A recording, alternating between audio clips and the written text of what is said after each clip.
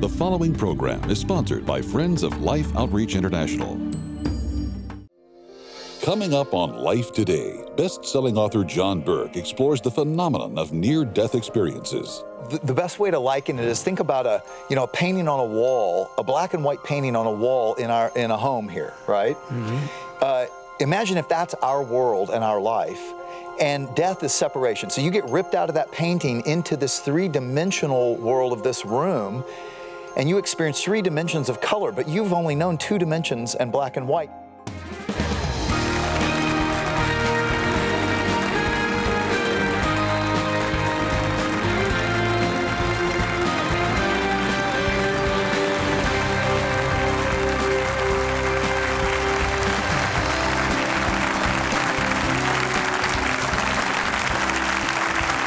Thank you all very much, and I welcome you. I'm James Robison. Betty and I have a guest that we're really grateful to talk to. The book he has written is called Imagine Heaven. He has spent years talking to people, hundreds of people, who've had near-death experiences. And John Burke, pastor of Gateway Church in Austin, he said that he had Gateway Church before Gateway up here stole his name. He just has a wonderful, wonderful ministry and family there in Austin. They have 3 locations. But John Burke wrote a book, Imagine Heaven. I'm telling you, it's a New York Times bestseller. Let's talk to him. Would you like to? Let's welcome John Burke. John, thanks so much for having me. I hope you're taking care of my town down there. Austin's in good. Yeah, your football team struggled over the years. But we won. We won last week. You won some. You won some. All right, tell us about this. Well, why? It started for me when I was a skeptic, and when I was young, I thought Jesus was probably a myth. I didn't know what I believed about God, but my father was dying of cancer. And one night I saw on his bedstand, someone had given him a book called Life After Life, and it was the first book. Life After what? Life After Life. It was the first book that coined the term near-death experience. That's when someone has a heart attack or their brainwaves cease, they are clinically dead, yet their modern medicine resuscitates them. And they come back talking about but I wasn't dead. There's something else. And I read that book in one night, and I said at the end of it, oh my gosh, Jesus, I think you're real. That's what I concluded. How old were you? Now, I was 16 at the time. Wow. Now, Moody, who wrote that book, was not a Christian, and he didn't lead people that way. That's what I concluded just hearing their stories. And so that set me on a journey. The next year is when I actually got into a small group Bible study, asked my questions, came to faith in Christ. Since then, I went from a career in engineering.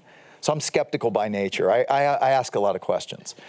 Into ministry, through seminary. And so for the last 35 years, I've not only intensely studied the Bible, but I have studied about 1,000 of these near-death experiences because I've always wanted to understand what are those and how do they reconcile with what Scripture says. Well, tell me what you found out. Well, what's really important is understanding that what people come back to try to describe is truly of another dimension. The best way to liken it is think about a painting on a wall, a black and white painting on a wall in a home here, right? Mm-hmm. Imagine if that's our world and our life, and death is separation. So you get ripped out of that painting into this three-dimensional world of this room, and you experience 3 dimensions of color, but you've only known 2 dimensions and black and white. Now you're put back into the flat painting, and you have to describe 3 dimensions of color in 2-dimensional black and white words. Tough. That's what people are trying to explain. So as a result, they're all interpreting an experience. And so they're going to interpret it in their own framework. Now, when you look at what they're commonly trying to say, and that's what I'm doing, is taking these 1,000 near-death experiences, and I take about 120 of their stories to let you hear through their words how this actually correlates with what the Bible said all along about what we should expect of the life to come. Did you find common experiences, descriptions that you found consistent with what another said that in a skeptic's mind actually seemed to make sense and would have, as a person then who's been studying the Bible, consistent, not contradictory of Scripture. Absolutely.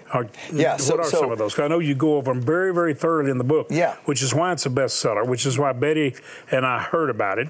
Which is why Betty immediately started reading and was captivated by it. What are the common elements? Well, the first is when people die, they don't feel dead. They feel more alive than they've ever been before. They say they come alive, and they have a body still, but it's a spiritual body. And they often say, it wasn't like I had 5 senses. I still could touch, taste, but I had more like 50 senses. And the senses were heightened. Like the sight that you could see felt like for miles, or, hearing or touch, everything was supercharged. Now, what's interesting is they usually stay within the room and are usually up above looking down at their own resuscitation. And in chapter 2, I write about skeptical doctors in the afterlife. And I write about many skeptical cardiologists and oncologists who, interviewing their patients, changed their view. They thought, when you die, it's lights out, done, you're over. And they changed their view to believe, no, consciousness lasts beyond the grave. Now, whether they get it that it connects to the Bible or not isn't always clear.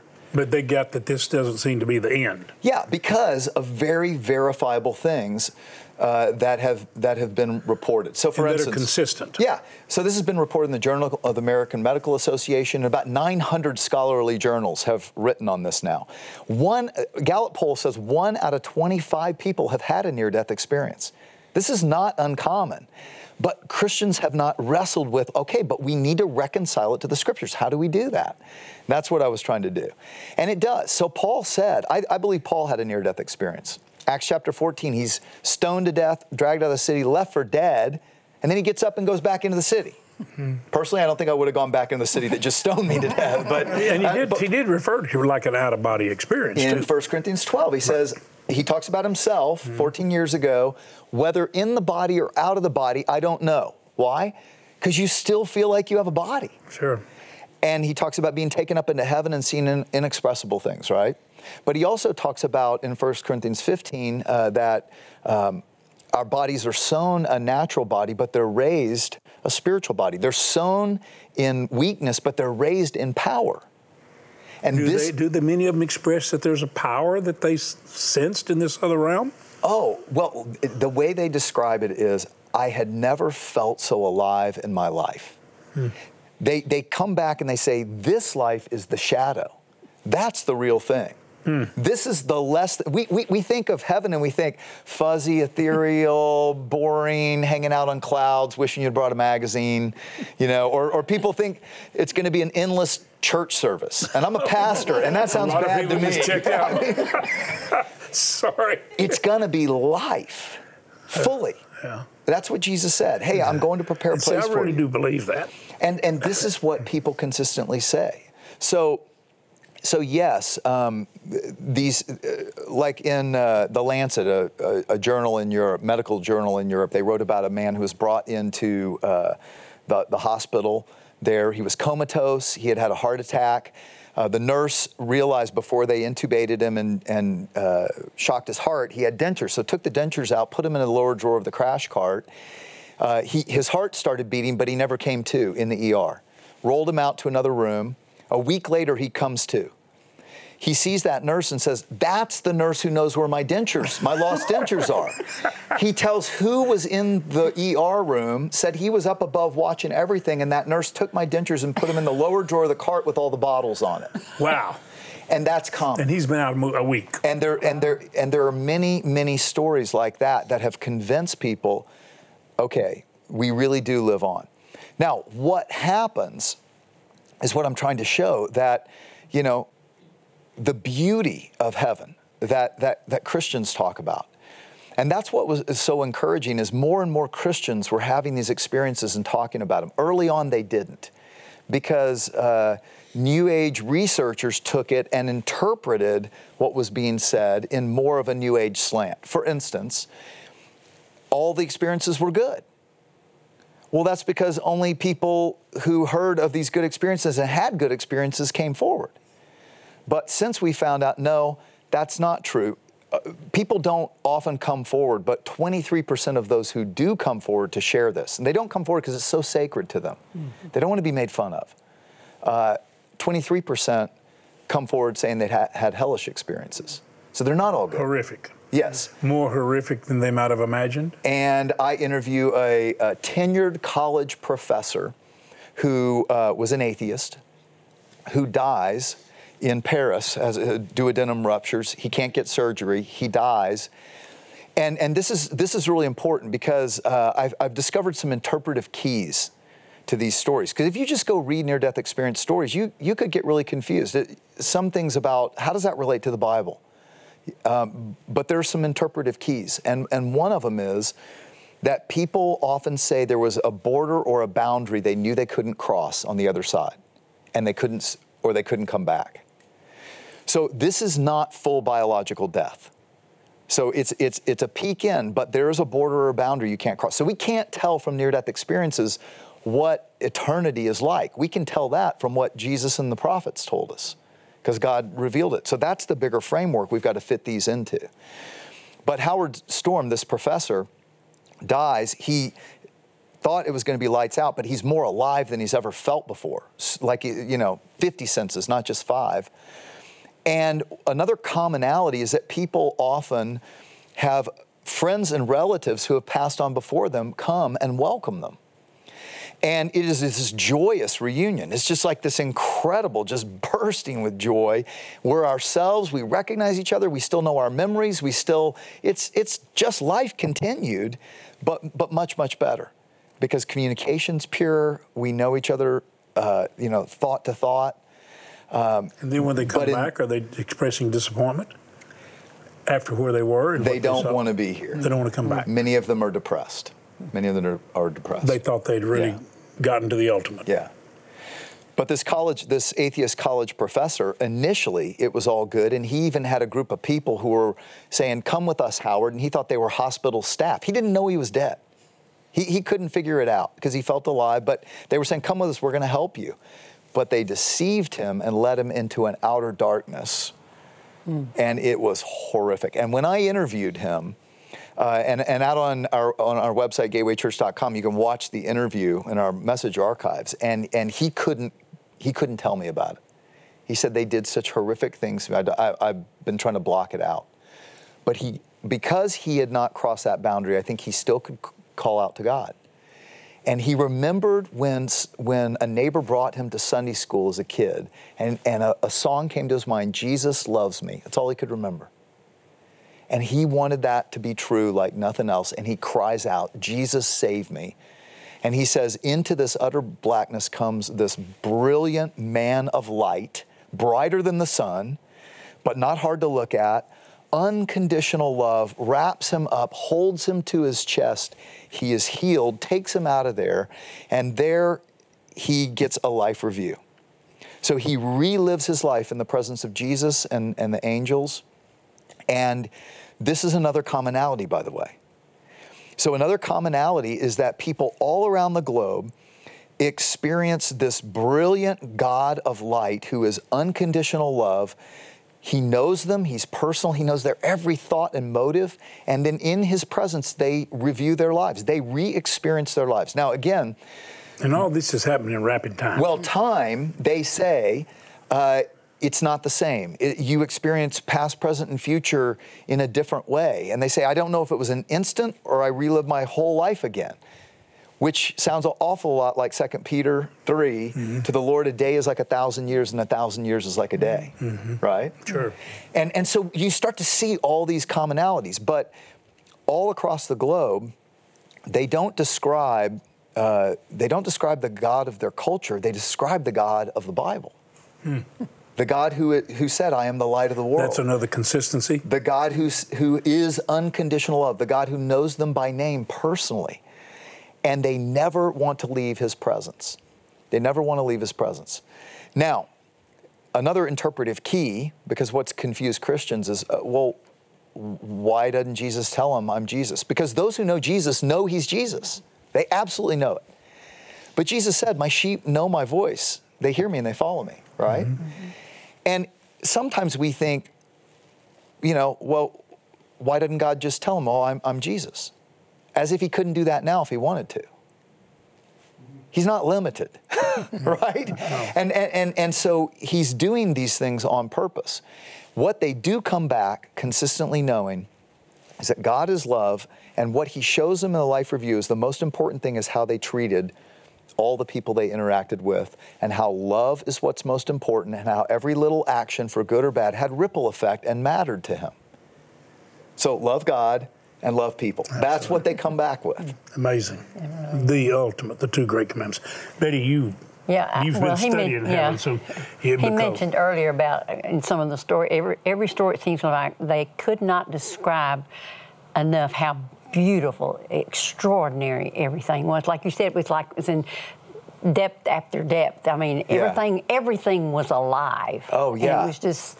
And not unlike Earth. And I interview people who, like doctors and TWA airline pilots and like this college professor who then became a pastor. He left his tenured college professorship to become a Christian pastor, Literally a Damascus Road experience. But these people who don't need to make up crazy stories to go sell books and make money. And in fact, it hurts their careers. And yet they're saying the same thing. Well, this is not a place anybody wants to miss. I don't think, I've met Jesus, and he's believable. And I've experienced enough of the presence of heaven as he presents it in my life to be able to see you can't embellish it beyond reality. Yeah. The heaven is beyond embellishment. It's beyond exaggeration. It's beyond imagination. But it's real, and he offers it. He offers a great peace of that passes understanding now and comfort. And it's eternity, you just don't want to miss it. Well, it's the hope we have. God actually commands us to imagine heaven. Colossians 3:1 says, set your minds on things above, not on things of the earth. Set your hearts where Christ is, because your life is hidden there. And it's beyond and greater than anything we can even begin to comprehend. It's going to be greater than we really can imagine. And I think if we can do that, grasp a little bit of heaven that God wants us to see, we would live differently here. It changes how you live. And you know what, quite honestly, that's why I wrote this. I wrote it for two reasons. I wrote it, for skeptics like I was, because I think they'll see that, okay, this is across the globe, this is all cultures, and yet they're describing the God of the Bible. And I show very clearly how that's true. But secondly, for Christians, because I find so many Christians who live for retirement. Because they can imagine it. They can imagine golfing and being with family and friends and enjoying life, but they haven't realized how great the ultimate retirement's going to be, and we need to live for it and save for it and sacrifice for it. And I love sharing life, so I don't ever want to retire from that. But I know I have eternal life. You appreciate John taking the time to research and to investigate and talk to all these people. You can get the book in the bookstores. John, we have led, literally, I think, by showing people where they can be the miracle people long for and give them not only water for life, but the water of life. And there's tremendous joy. I want you to look in, because every one of you that communicate with us, whether we see you in person or you communicate email or in a note, you say, James, Betty, thank you for letting us be the miracle someone longs for. You're going to want to be a miracle right here, and you can be. I want you to watch, because this is where you can download a whole lot of heaven right here in somebody's life right now.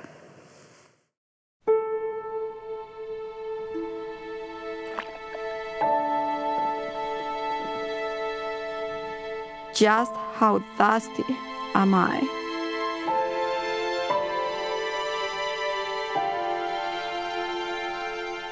Is there any place else I can go? My only drinking water is defiled by animal waste.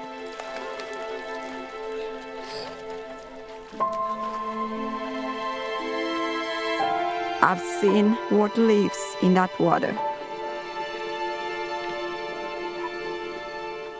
I've watched as others have fallen ill from the things I can't see. My throat is parched, and I am dried up like dust. God, what I would do for some clean water to drink for me and my children. Just how thirsty am I? I guess I have no choice. Please, God, I thirst.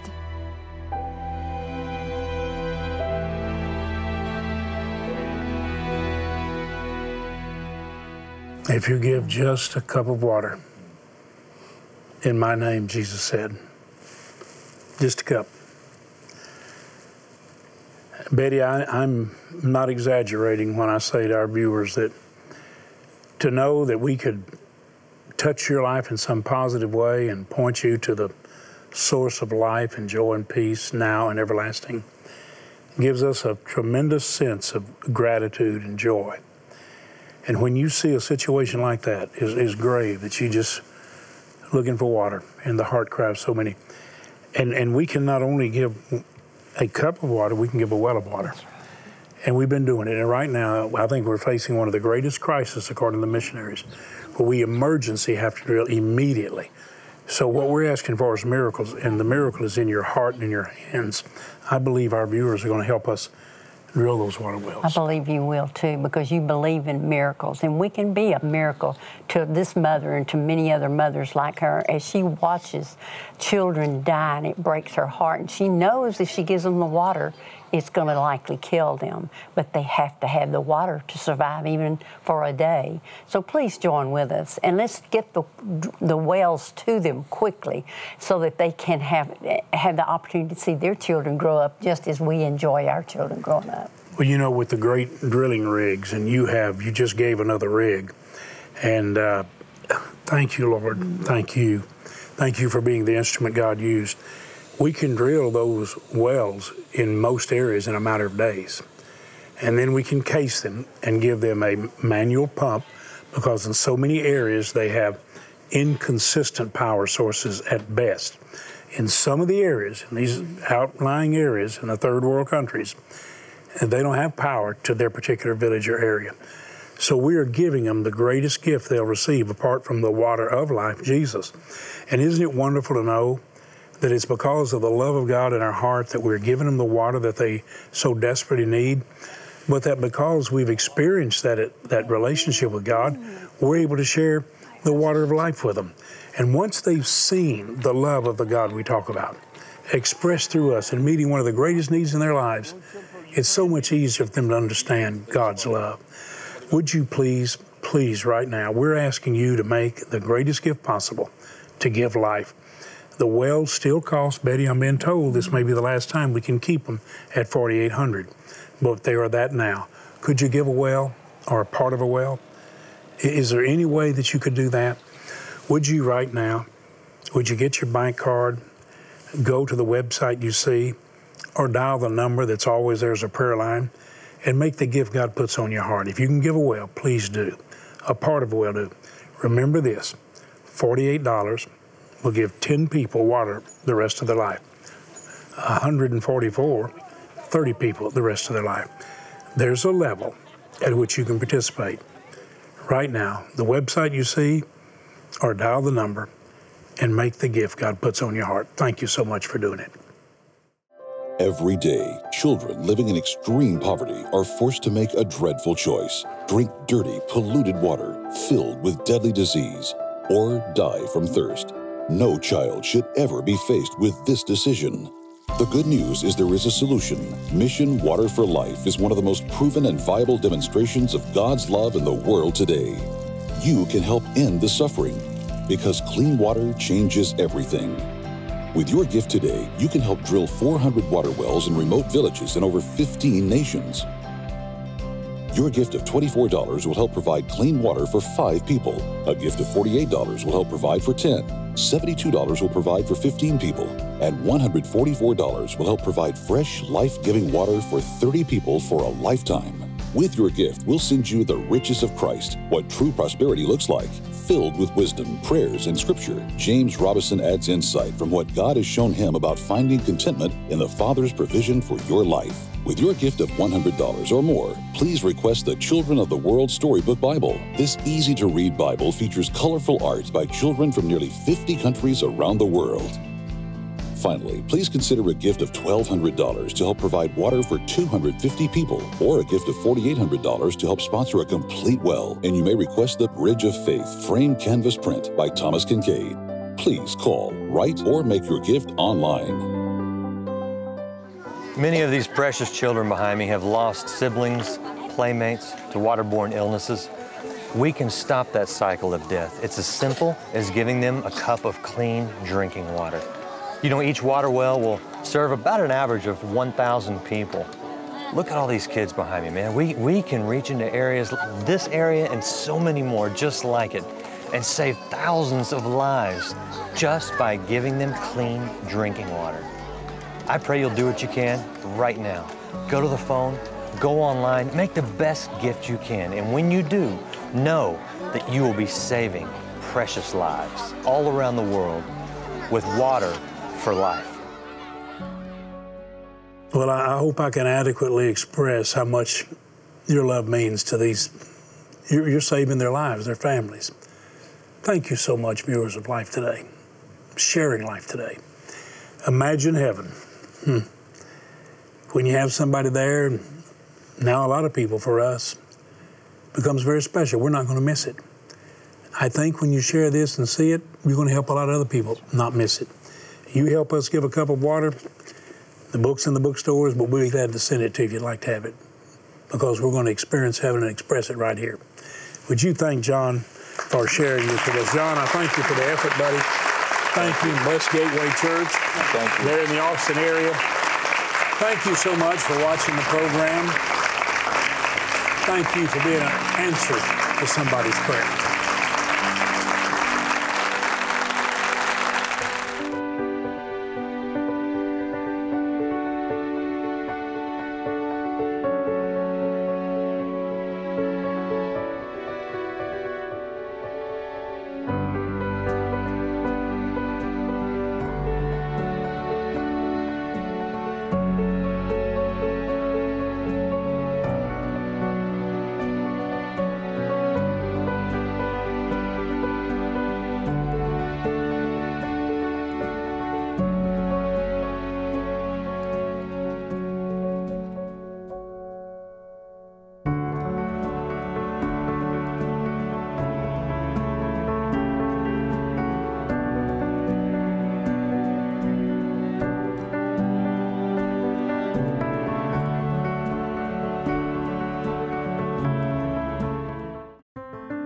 When planning your future, keep their future in mind.